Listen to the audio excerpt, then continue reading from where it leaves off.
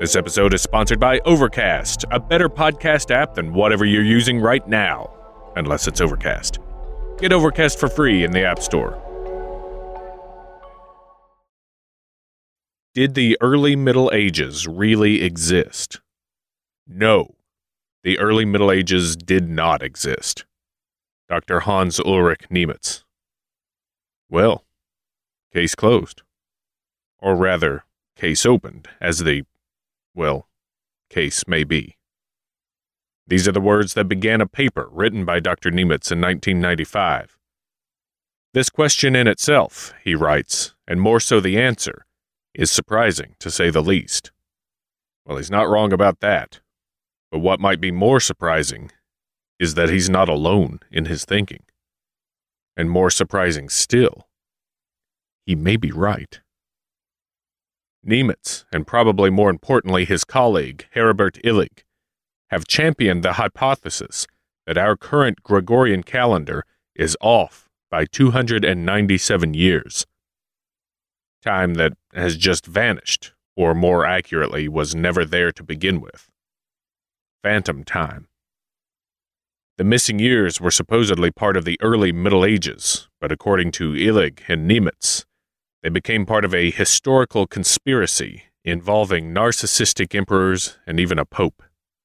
And as a bitter cherry on top of it all, they even claim that one of the most important figures in European history, Charlemagne, was fabricated whole cloth. Records, dating methods, and archaeology of conventional history fail when scrutinized, and many signs point to evidence which shows civilization may not be as old as we think. Are we almost 2 decades into the 21st century? Or should we be celebrating the beginning of the roaring 20s of the 18th century in the year 1721? We're casting a light to see just how dark the early Middle Ages were as we search for phantom time on this episode of Blurry Photos.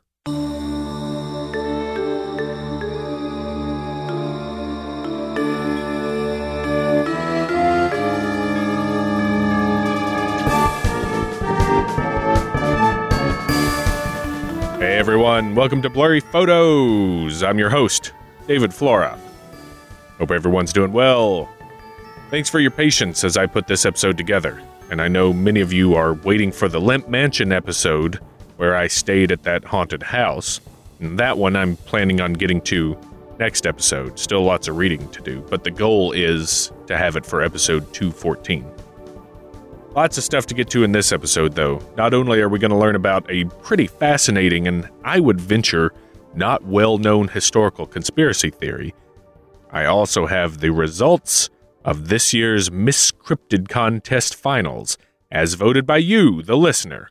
That also means we'll find out which one of you guys wins the sweepstakes for a prize pack, along with a runner-up and a miscongeniality. Thanks to everybody who participated, and a huge thanks to Jordan K. Morris for making the art for each contestant this year, as well as a shirt design for last year's winner, Hoover the Talking Seal. Make sure to check out that design at blurryphotos.threadless.com and find Jordan's work at Jordan_K_Morris on Instagram. I'll be announcing the winners after puns, so make sure to stick around. But first, let's talk about this weird concept where whole centuries of recorded history have supposedly never happened. It sounds pretty incredible until you learn that it's based on some thought-provoking observations. How in the world could almost 300 years just up and vanish like a fart in the wind? Well, according to the theory's champion, Heribert Illig, they never existed in the first place. In this episode, I'll be taking a look at the concept of phantom time, including what its many claims are, Illig and Niemitz's reasoning behind them, and if there's any validity to it all. So grab your clumps of sod, peasant's cap, and probably ergot-contaminated hunks of bread. We're going back to ancient Egypt. Wait, what?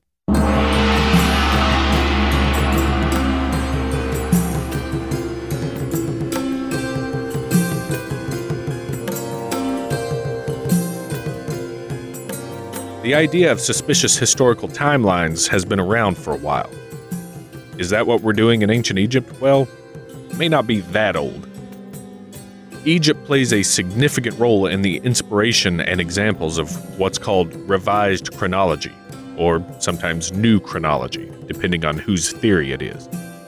We start with Russian-born psychiatrist and historical scholar Immanuel Velikovsky. Seeking to reconcile gaps in the archaeological and historical records with catastrophes and biblical accounts, Velikovsky proposed revisions to mainstream history, which eliminated half a millennia in order to line up with events depicted in the Bible and provide an answer to dark ages of Greek and Mesopotamian history. Egypt's chronology was on the chopping block, as it was fast and conventional dating didn't seem to match the Book of Exodus. He proposed a theory that basically said several centuries never actually happened between the Old Kingdom of Egypt, around 2680 BCE, and the Ptolemaic dynasty, which began around 300 BCE. Also, historical figures were named differently in the Bible, as in Queen Hatshepsut actually being the Queen of Sheba. This very nicely welcomed biblical events with open timeline arms. Of course, if I were to say there's a conspiracy in aviation because the Hindenburg exploded and the next day Malaysia Airlines Flight 370 disappeared, oh, by the way, you have to get rid of 77 years, but that's okay because then the conspiracy makes sense, you'd probably be inclined to give me the squintiest of stares. But Velikovsky's works in the 1950s through the 70s inspired a number of people to question conventional teachings. He himself had no doubt come across and been influenced by the works of 18th century French Jesuit Jean Hardouin, who believed that ancient Greek and Roman cultures never existed, and all classical works were forged by 13th century Benedictine monks. And both probably had an impact on the works of Russian mathematician Anatoly Fomenko. You know what? We're talking about all these Russians. I probably should have led with this.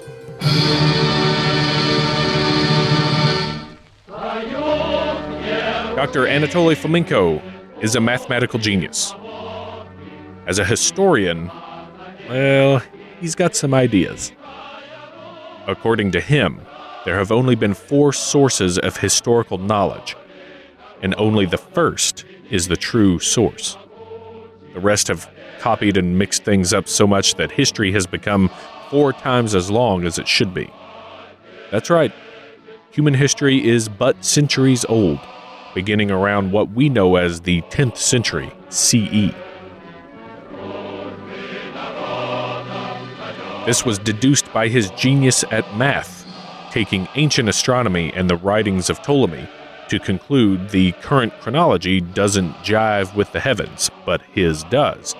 And that, according to him, means that the Roman to Byzantine to English pig dogs timeline of world powers is false, as it should be Roman to Byzantine to Russian magnificent heroes and glorious ascension #1 superpower sexy cool era timeline. This was achieved by medieval scribes accidentally or purposefully screwing up the historical sources when they copied them, possibly for validating biblical events. Because, let's face it, everything that's happened in recorded history could have happened in 1,000 years, culminating in the grandiose prominence and wisdom of the Russian Empire, leading us into a golden age of civilization in the first millennium.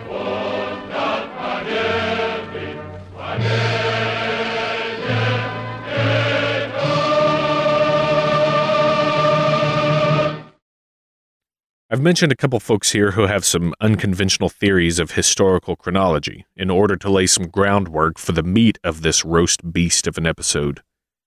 People have thought about and questioned conventional thinking, some with more plausibility than others, nonetheless clearing the skies for similar ideas. Now let's talk about a man who has followed in those clear skies to fly right in the face of accepted history.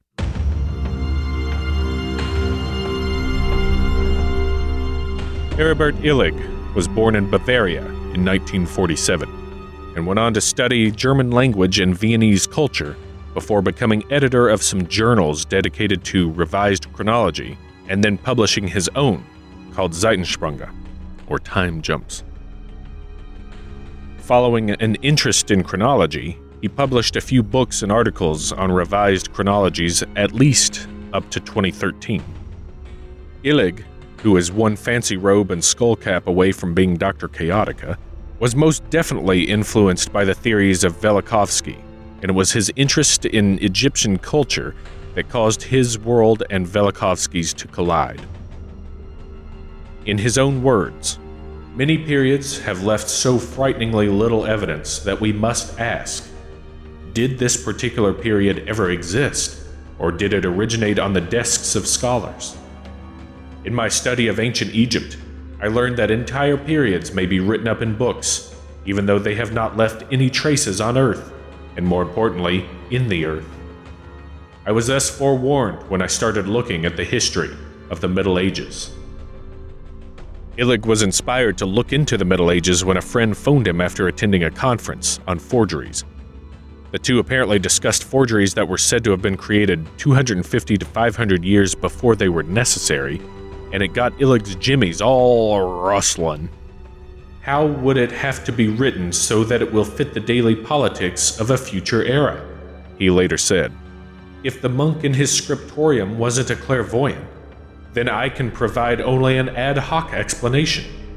The moment when this forgery was produced and the moment when the forgery had an effect were perhaps much closer to each other than has been thought previously. However, in that case, we would need to shorten the timeline. At this point in our discussion, we reach the point of testability, the mathematically comprehensible calendar calculation.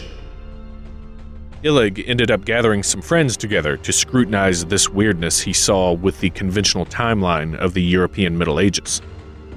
I'll come back to this calendar remark in a bit, but so as not to get too bogged down in the minutiae, I'll try and summarize the findings of Illig and his friends, Angelika Müller, Hans Ulrich Niemitz, Manfred Zeller, Christoph Marx, and Uwe Topper, or as I like to call them, the League of Extraordinary Mentalmen. Together, they saw a historical chronology rife with red flags and sought to point out some inconsistencies with what is held to be true and what is actually observed. To them, the Dark Ages were dark indeed, like vapid holes of non-existence, because they never happened. Niemitz wrote, "We looked for gaps in social reports and publications, also for periods of stagnation or strange events repeated in similar manner after approximately 300 years. I only refer to some of a great number of puzzles. A gap in the history of building in Constantinople, 558 to 908 AD. A gap in the doctrine of faith, especially the gap in the evolution of theory and meaning of purgatory, 600 AD to 1100 AD. A 300-year-long reluctant introduction of farming techniques, 3-acre system, horse with comet, and of war techniques, the stirrup. A gap in the mosaic art, 565 to 1018 AD. A repeated beginning of the German orthography, etc., etc. The puzzles of historiography led the way, pointing out again and again the gap, which we soon termed phantom time."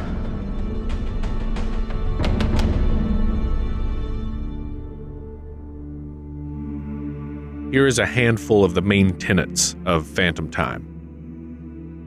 The forgeries mentioned gave them a starting point. If there were several medieval manuscripts and documents found to be forgeries, what else could not be trusted? Suddenly the sources we have from the early Middle Ages are backed against a wall, their validity in dispute. Illig said, "There are various methods for testing whether a period is real or fictitious. First, written source will have to be held against written source. Then architectural finds can be compared with architectural history. Above all, the existing architecture will be compared with the existing written sources. With certainty, the best method is the comparison of archaeological finds with written sources."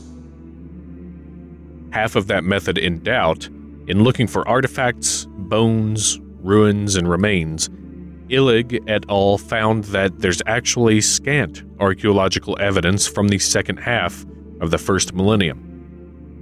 They reckoned from about the 7th to the 10th century that has been found/preserved. Something seemed fishy. Nemitz wrote, "Historians and archaeologists must maintain that no civil town building existed in this period and that only church buildings survived from that time. To justify this, they must assert that at that time towns were not central marketplaces." Illig pushed further. He noticed an oddity in architecture that seemed to scream inconsistency in the current accepted timeline. Beautifully constructed Roman-style buildings in 10th century Western Europe. The last gasps of the Roman Empire are generally placed around the end of the 5th century CE. It was a little far-fetched to Illig to think that Roman techniques were not used but their knowledge retained for several hundred years, only to suddenly explode in one glorious example, the Aachen Palatine Chapel in Germany, part of Charlemagne's own palace. Could this mean the Roman era was closer than we thought? It's getting a little weird, these inconsistencies. Illig said, "The Aachen Palatine Chapel appears to be a masterpiece without a predecessor." Nothing the likes of it was seen for hundreds of years before or after its supposed construction in 805 CE, due to its massive dome, which was very thick and unbelievably heavy. Domes just weren't made that way. They were made with lightweight materials. Until a couple centuries after Charlemagne supposedly had built it, of course. And speaking of Charlemagne, or Charles the Great, the Frankish king, conqueror of the Saxons, the Avars, and the Lombards, ruler of Bohemia, invader of Moorish Spain, but let's not talk about that one, and surprised Holy Roman Emperor, Charlemagne, who introduced administrative and educational reforms to his kingdom, consolidated and standardized Christianity, sparked an era of art, learning, and scholarship known as the Carolingian Renaissance, and ice-ass cold sunk a 3 at the buzzer to win a pickup game against the Pope. Yes, that Charlemagne. Well, Illig says forget him. Did you hear that list? No one is capable of all that. He's larger than life. He's a medieval Superman. Illig says he didn't exist. In my book, I have collected more than 100 of the great Charles' characteristics. This makes an extraordinary list. He was his own Minister of Agriculture. He was the physical as well as the spiritual ancestor for half of Europe. He was the sole ruler to whom omniscience was ascribed. He was a classical philologist, architect, astronomer, builder, and so on. Charlemagne has no historical background. He is an invented figure. This conclusion is compelled by the lack of finds, to which I would add that there would be an absolute absence of finds if scholars did not strive so hard to attribute any available works of art or objects of daily use to the Carolingian era. Damn. More like Charles Slain. Surely, you must be asking, surely we can prove that the early Middle Ages existed through dating techniques, right? Well, Illig and his crew thought that might be the case as well, but they hit on a snag or two. The two best methods we apparently have to check the age of things are radiometric and dendrochronological, carbon-14 dating and tree rings. These are great for approximating dates, but they still have margins of error big enough to drive Charlemagne's mom through. Oh man, stop dunking on Charlemagne, Illig! These methods were too unreliable to Illig and his crew, or at least not good enough to explain the huge historical gaps they were starting to see. They even pointed out that some researchers apparently wrote that this kind of dating could lead to, quote, unfavorable circumstances, i.e., errors that need to be covered up, possibly. They argued there's not nearly enough samples of wood from that era to be certain for dating accurately, and that a few dendrochronologists have had errors or fudged their results. Therefore, it's an inaccurate science. not to mention the deceit involved in order to preserve the results those scientists were after. Nemitz wrote, "The most common objection to this idea says that methods of scientific dating are infallible and beyond the danger of circular reasoning. Of these methods, the best known are RC14 and dendrochronology. As RC14 is now calibrated by and therefore dependent on dendrochronology, it is insignificant for the medieval period." But the thing that pushed them over the edge of incredulity to plunge into the dark and frigid waters of conspiracy was math. Calendar math. The worst math there is. Now, the air in this section is going to get pretty thin, so fair warning, you might go a little cross-eyed and dizzy. And in case there's a loss of cabin pressure, make sure to place your alcoholic beverage directly in your face first before helping your friend or family member with theirs. We currently use the Gregorian calendar system, so named after Pope Gregory XIII instituted it in 1582 to replace the Julian system, instituted by Julius Caesar in 45 BCE. Illig stated that this was done to correct the Julian calendar as it had accumulated 10 extra days due to the Julian year being 10.8 minutes too long. However, Illig found that the start of the Gregorian calendar in 1582 and the start of the Julian calendar in 46 BCE meant that 1,627 years had passed, which meant there should have been a 13-day discrepancy. If they only skipped 10 days, that would have meant 1,257 years had passed. And what is 1582 minus 1257? Don't worry, we've done the math for you. It's 325. How did Caesar introduce his calendar 300 years after his death? He didn't. It wasn't corrected correctly. So there's 300 years, give or take, that are out there in the ether. Enter Sylvester and the Emperors. Illig and party don't know why 300 years have been shoved into history, but they came up with a pretty good idea. According to Phantom Time chronology, around the year 700, Pope Sylvester II and Holy Roman Emperor Otto III conspired to make Otto's reign happen at the turn of the millennium. Illig said, "The motive, at least in the West, was apparently an eschatological one. Otto III felt that he was Christ's representative and vicar on earth, who would ring in the last 1,000 years. For according to early Christian belief, in analogy to the 7 days of creation, there would be 7 days of the world, of 1,000 years each, and the 7th day of the world would begin according to the calculation of the day with the year 1000. So Pope Sylvester II, Otto III, and his cousin, the Byzantine Emperor Constantine VII, began a campaign of rewriting the date to be closer to the year 1000, adding in centuries of faked documents, destroying old ones, and fabricating the entire character of Charlemagne as the ideal ruler of the West. It may sound crazy, but keep in mind, the clergy and some aristocrats were the only ones able to read and write at the time, which meant he who controlled the manuscript spice controlled the medieval universe. Sure enough, the annals of history show Otto III reigning from 996 to 1002 CE. All this points to one thing: 297 years of history as we know it has been fabricated, and historians and scholars are perpetuating a lie because they either don't want to believe the truth or just blindly accept the historical convention.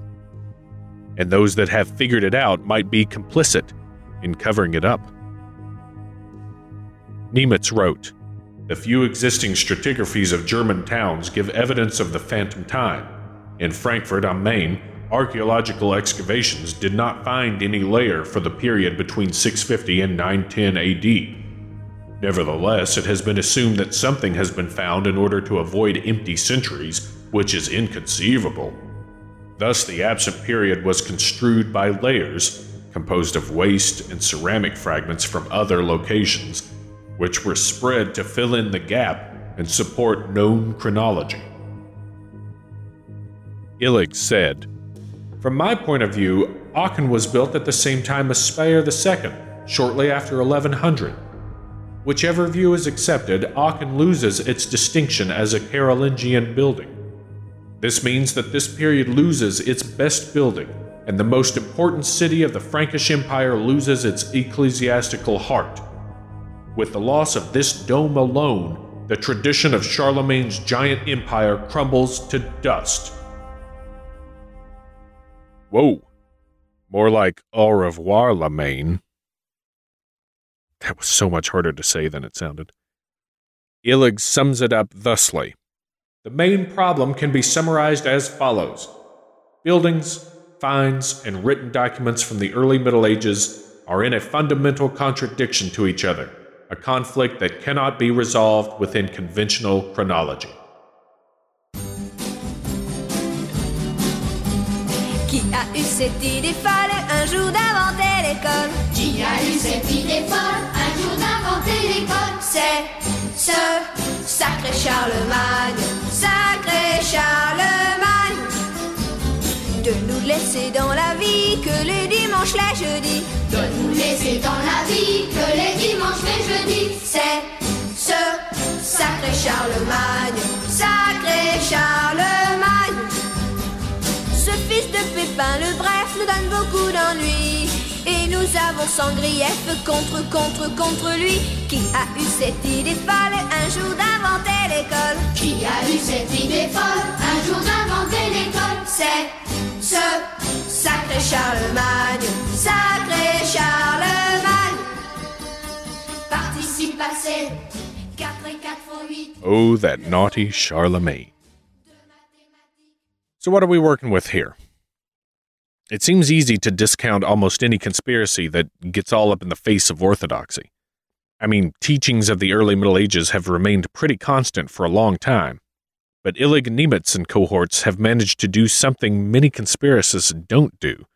They have presented an argument grounded in reality, with specific examples to consider, and a loose but compelling motive. Questioning the status quo is fine. In fact, it's healthy, and I tip the old hat to them for following up on their historical suspicions.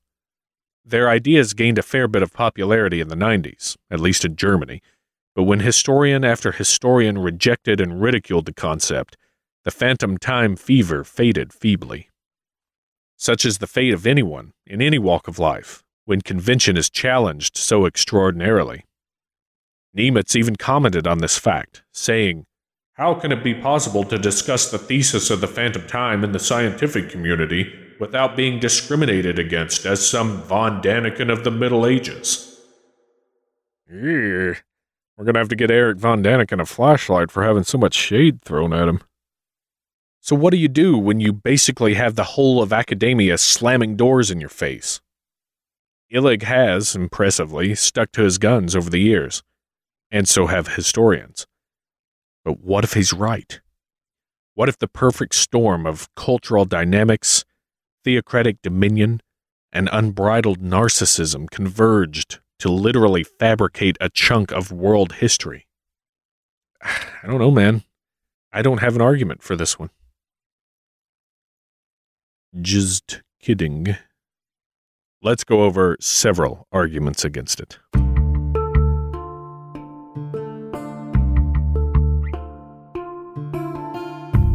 First of all, yes, there have been forgeries throughout history. I'll give him that. Does it mean history is a lie? No. We have somewhere in the ballpark of 7,000 manuscripts from the early Middle Ages. According to his theory, they're all fraudulent. I feel like the more items we have from the era, the less likely they could be forgeries, owing to the bigger data set. But that's a pretty weak argument on my part, so let me address the archaeology. What has been found and considered from the early Middle Ages is not a lot, especially compared to the previous Roman period. But things have been found. Coin hoards, burials, jewelry, clothing, ceramics, mounds, ruins, and weaponry. Architecturally, the Aachen Palatine Chapel was surely unique and impressive, but it was not out of nowhere.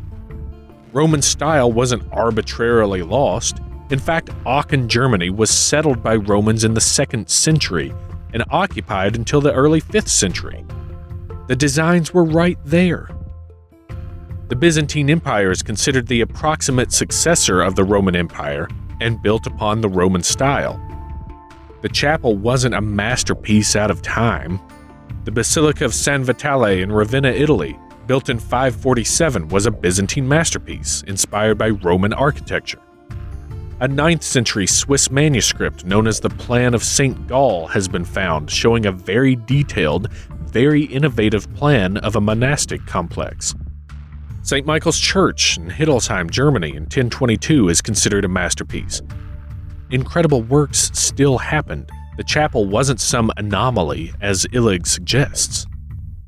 He argues that the Palatine Dome is an example of anachronistic architecture because it was so thick and previous domes weren't as impressive and hadn't been used since the Roman period.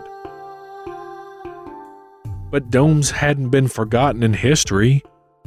Romans perfected it, Byzantines continued it, Justinian churches, the Hagia Sophia, and hell's bells. By the 8th century, the dome was synonymous with Islamic architecture. Arguing thickness at this point is scraping the barrel for excuses, in my opinion. Saying data methods aren't trustworthy is a bit misleading. Carbon dating and dendrochronology have their flaws and don't give us exact specific dates, but show me something better. And if one scientist messed up research or falsified data, that's awful and stupid and disappointing. But it doesn't invalidate that entire field of science. I think the forest you have to look for out of the trees here, and maybe one of the biggest takeaways, is how Eurocentric a concept this is. Don't forget, there's a whole planet that history was happening on as well. Inventing 300 years of European history is convenient for Europe, but what about the Tang Dynasty in China, the Islamic Caliphate, the Pratihara Empire in India, the Mayans? A large portion of medieval history would have to have been rewritten and fabricated and spread around. A huge task. Middle Eastern and Asian history would have to have been altered as well, which is an even bigger task. The birth of Muhammad and spread of Islam to Spain happened around this period. Surely Illig isn't saying Islam was an idea stirring in the Middle East for a few years, then suddenly a religion in Spain after that. Other cultures' histories line up with conventional chronology. Want to know how we know? Astronomical observations. Chinese, Muslim, and Indian scholars observed eclipses, supernovas, conjunctions, even Halley's Comet. Medieval observations match timelines with ones that survived prior to 600 CE. Eclipses seen by our boy Pliny in 59 CE, Plutarch in 71, and Firmicus in 334. How about Charlemagne? Was he actually too large for life? He was if you add a thick layer of hyperbole to his character. Look, he did a lot of stuff and brought many changes to society, including education reform, had the Catholic Church regulated, meaning an educated clergy, a uniform liturgy, all of which began a unification of Catholicism in Europe. He gathered the best and brightest at his court, promoted the arts, and helped stabilize a currency-based economy. He ushered in a pretty stellar era, even if it was at the point of a sword. Significant numbers of texts survive from the 9th century because of Charlemagne's archives at Aachen. And yes, one person could be capable of not being a self-serving D-bag, as hard as that is to believe. Illig's theory would have you believe he's also designed and built the Palatine Chapel himself, as well as observed the heavens and fathered half of Europe's bloodlines. But the man couldn't even read. He got pissed when he tried learning and couldn't get it. In fact, he lost when trying to conquer Spain. It's in the Song of Roland. He was not perfect. He was just a natural leader who was effective at administering decent ideas. from a lecture by church historian Dr. Ryan Reeves. There was also during Charlemagne's time what historians call the Carolingian Renaissance. And the Carolingian Renaissance is a period of time in which some of the most significant intellectual minds of Europe were brought together by Charlemagne into his entourage so that intellectual activity and letters and arts and manuscripts and all of these things might flourish. Now, in today's world, we're used to seeing the arts as something that's more cosmetic or something that is not vital. We send our kids to school too often, I'm afraid, for the utility of getting them to college so that they can get out of our houses and so that they can get jobs. But you have to remember that at a time in which intellectual engagement and thinking and process and the arts were not prescribed in society, for Charlemagne to take a noted interest in these things was as much to do with the preservation of knowledge and Roman culture as it was with the advancement of it. And the fact that there is a Carolingian Renaissance should really undermine in your minds the fact that this period of time is called the Dark Ages. It might be the Dark Ages in terms of its relationship to, say, the Renaissance in Italy in the 14th and 15th centuries. Or it might be the Dark Ages simply by the fact that some of the manuscripts and artifacts and some of the data that we would like as historians doesn't really exist in this period of time. That literacy rates are low and that there's just simply not much to draw on from a literary standpoint. But what we see in Charlemagne's reign is that there is actually a concerted effort in an attempt to ensure that the Roman culture, the Romanitas, the ways in which the old world had engaged in the life of the mind, was going to continue. And there are all kinds of ways in which Charlemagne engaged in this Renaissance. In terms of architecture, there were significant building campaigns. During the Frankish reigns, from 768 until 855, there were at least 30 cathedrals and 417 monasteries built all around the Frankish empires. And that is not even to count the royal palaces and the palaces for the dukes and the comites that were in these regions as well. This is a period of significant building. In fact, today, if you were to go throughout Europe and you were to see all kinds of these medieval castles, not a few of them, at least in the areas of the Frankish empires, date back, at least portions of them date all the way back to this period of time. And let me put your mind to ease about the calendar situation.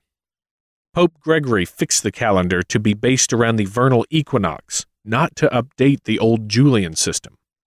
It did that, but his main reason was because Easter had slipped into summer and needed to be back in sync with the vernal equinox as dictated by the Council of Nicaea in 325 CE. Wait a minute. If they only skipped 10 days, that would have meant 1,257 years had passed. And what is 1582 minus 1257? Don't worry, we've done the math for you. It's 325. 325. 325. Oh, math, you coquettish little minx.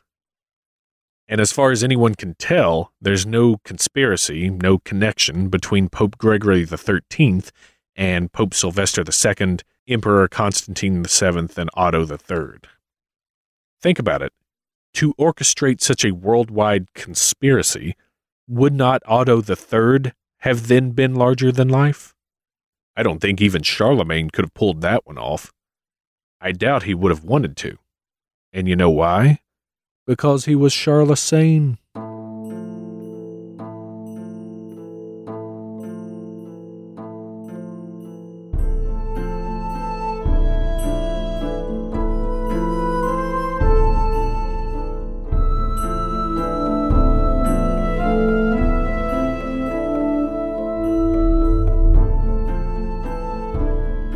How much cherry-picking for confirmation bias was done for this theory?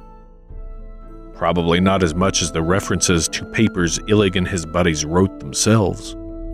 No joke, Niemitz even cites himself in his own paper, multiple times. But they don't consider this a conspiracy theory. That scientists and historians didn't catch it, but an outsider did, points to a changing of the paradigms, threatening all work by insiders up to that point. Thank goodness he didn't espouse a conceited outlook.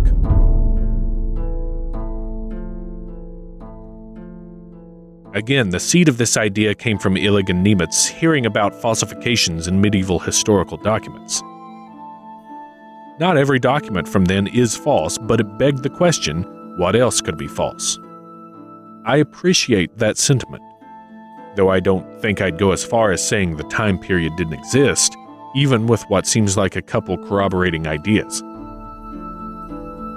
To me, it's a bit like someone 1,000 years from now finding one of the new grade school textbooks that say man and dinosaur lived side by side, therefore there wasn't actually an industrial revolution. That's hyperbole, obviously, but my point is, questioning is healthy, but we can't be so ready to rage against the machine that we get trampled by the bulls on parade. It seems people have created an imaginary situation where, in their minds, civilization paused in 600 and magically resumed in 900. To them, that is absurd, rightly so. But their only proof of this is that the archaeological record is sparse. Everything else is fable, including evidence to the contrary. To give you an example of similar thinking, back in our episode on the Sphinx, we talked about how some people viewed the Great Pyramids as anomalies of architecture, that Egyptians had just been fiddle-farting around with tombs before then and neither fiddled nor farted with pyramids after. That's entirely wrong, as it completely ignores the progression of pyramid styles leading up to Khufu's megatomb. See the Step Pyramid of Djoser, bent and red pyramids of Snefru, Sahure's pyramid, Amenemhat, etc. What is happening is that people are taking the most unique or larger-than-life thing in question, say Charlemagne or the chapel at Aachen, and saying nothing compares to that thing for a while, therefore fake. Well, if lots of stuff compares to it, it wouldn't exactly be larger than life or unique. Maybe I'm missing the point. Anyone who supports this theory will no doubt say I'm missing the point, but that still doesn't prove the theory. We also have to remember the motivations behind these theories. Velikovsky had a decidedly Christian history one. Fomenko had a foaming-at-the-mouth, rabid Russian nationalist agenda. Illig wants to go straight after paradigm changes. Always be wary of why someone might be posing an out-there theory. One more thing to think about. If our society collapsed from social or economic disaster, how would survivors living in a stable future civilization look on the post-collapse world? Would they say the surviving society was a bunch of idiots, or that it was a dark age because technology and progress stopped for a while? Humanity would still be smart enough to design rockets and Burj Khalifas and holograms of Tupac. We'd just be busy, trying not to die. Getting food and water and staying safe take priority over programming a robot to not fall over when you kick it. Unless the reason you're in a post-disaster world is because we designed robots that didn't fall over when we kicked them and they started kicking back. Point is, these years we call the Dark Ages, the years that were supposedly invented in phantom time, were quite bright, if you know where to look. The tenuous social and political landscape made civilization have to focus inward for a bit, but it was still there, and innovation still happened, including adoption of the horseshoe and horse collar, wind and water mills, and so on, which ushered in mechanization and led to more innovation. The idea of Dark Ages came from Renaissance scholars who basically ridiculed anything that came before them because they thought so highly of themselves. So don't buy into the cynical moniker of Dark Ages. And certainly don't buy into the thought that these periods were dark because they never existed. Hey, remember when I said Illig's and Niemitz's conspiracy was surprising because it might be right? Might, in this case, meant a very small chance. Practically none. That's right. I misled you for dramatic effect. And for that, I very humbly say, you're welcome. For when it comes to this phantom, looks like we can see right through it. That's Phantom Time in a mistrustful, medieval, missing nutshell.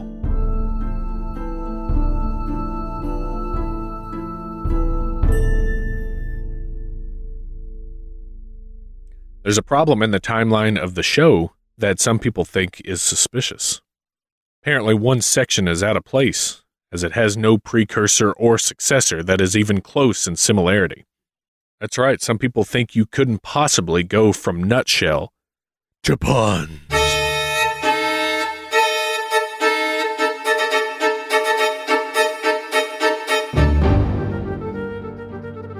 There was once a period of history where the Holy Roman Empire had its citizens pay taxes that went toward a national health insurance program, so medieval medical services were free for everyone.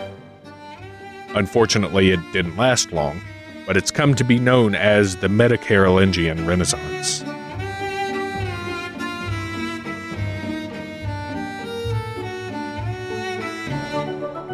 There was once a larger-than-life historical figure who was able to conquer many lands, and through his cunning, became ruler of a mighty kingdom. Unfortunately, his ideas for society were cruel and regressive, and he caused much hardship for all the people of Agrabah, until he was finally overthrown by a simple boy from the streets. Some say he was fictional, but history has never been the same since Jafar Lamain.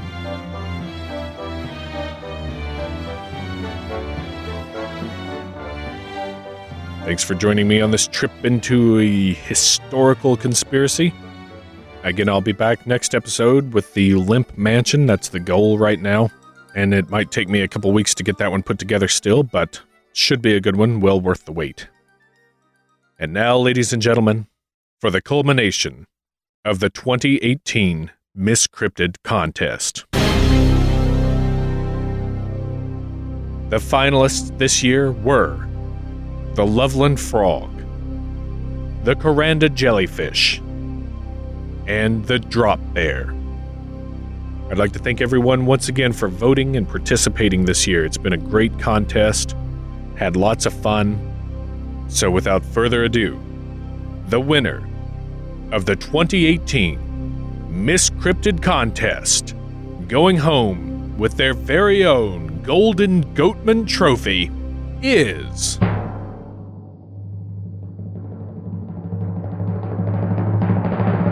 the Drop Bear.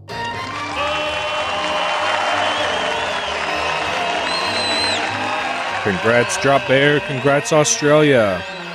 And I know many of you think this was a runaway, but in fact, it was the closest vote in Miss Cryptid history. Eked out a very narrow victory over the Loveland Frog. Less than 5 votes separated the winner from the runner-up. And Coranda Jellyfish had a very respectable third-place finish. A very spirited final. So now let us get to the winner of the 2018 sweepstakes. The winner of the 2018 Miss Cryptid Contest sweepstakes is